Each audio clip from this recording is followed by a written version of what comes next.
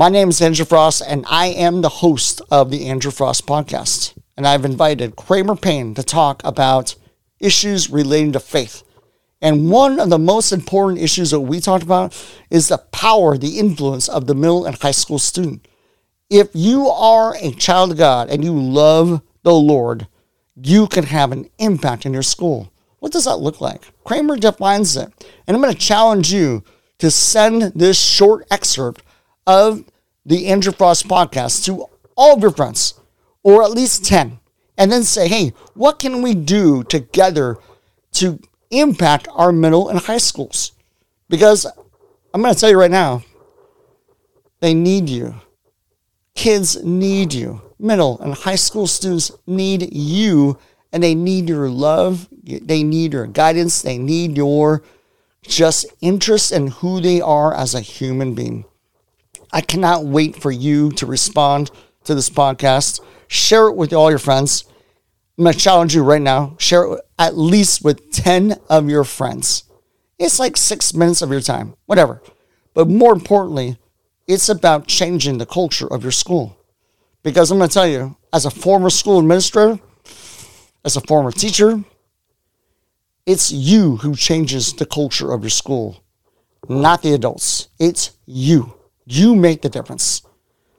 If you have any questions, please feel free to email me at andrewfrostpodcast@gmail.com. I will definitely respond to your email. Be emboldened. Know that you are loved. Make it a glorious day, not only for you, but the people around you. And I guarantee you, you will be blessed. So here is Kramer Patne. I've been around thousands of kids. Yeah. I mean, tens of thousands of kids over the years.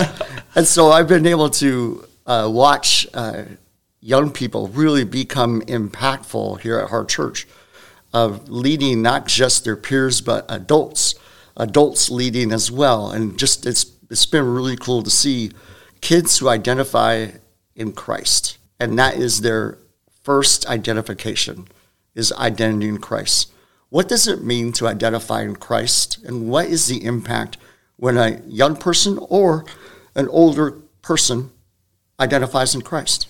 Absolutely, yeah. I think that what Jesus brings us is freedom and life to the full.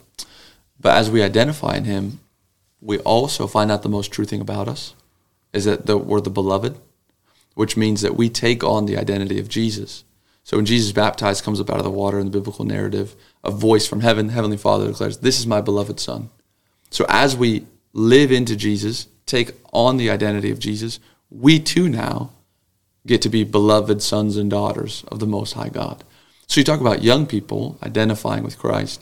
What they're doing is claiming their God-given identity, saying, I'm a beloved now. And whether you're a young person or an old person, a small person or a big person, when you identify as a beloved, as your most true identity of the Most High God, you have no more insecurity. You got more courage than you could ever find. You got no more sorrow. You got more joy than you could ever find. It does not mean that bad moments don't happen in your life. But what it does mean is that in your belovedness, clothed in your belovedness, you start living into a new way of living, which is empowered by the Holy Spirit, following the way of Jesus, resting in the truth that the Heavenly Father delights in you.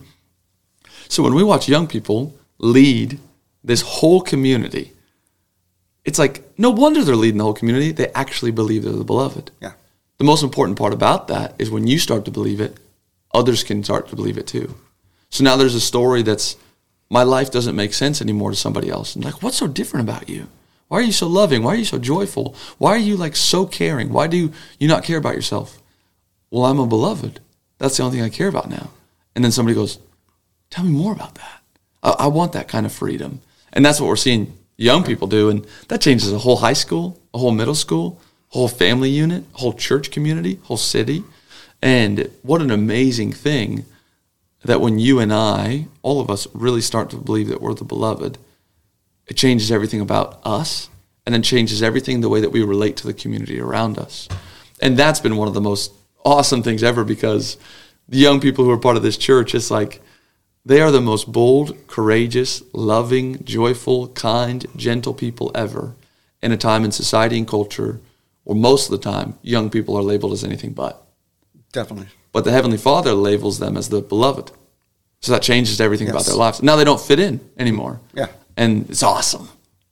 What can a young person do to impact their school? Because many kids do not identify in Christ. Absolutely. And we'll get into that real soon. But what can a young person do to impact their peers? Yeah, I would say first and foremost, live into your own beloved identity. And I kind of correlate it to maybe you've been on an airplane before, but like they always do the training at the front. That's super boring. But they say if the mask ever drops of oxygen, make sure you secure your own first before leaning over to secure your neighbor's. And I think that correlates so well because if you don't believe you're the beloved as a young person, you're going to walk into your high school or middle school and get devoured by what everybody else thinks about you. Even if you follow Jesus, you have to really truly stand firm in the person of Jesus and his deep love for you, so that when you go into the high school or middle school, you don't really care what other people think, so that you can love them regardless of what they think about you. And I would say a really practical, easy way to do that, there are so many people who roam the halls of a high school or middle school who don't have anybody talk to them. Just say hi to them. Acknowledge them. Notice that they exist.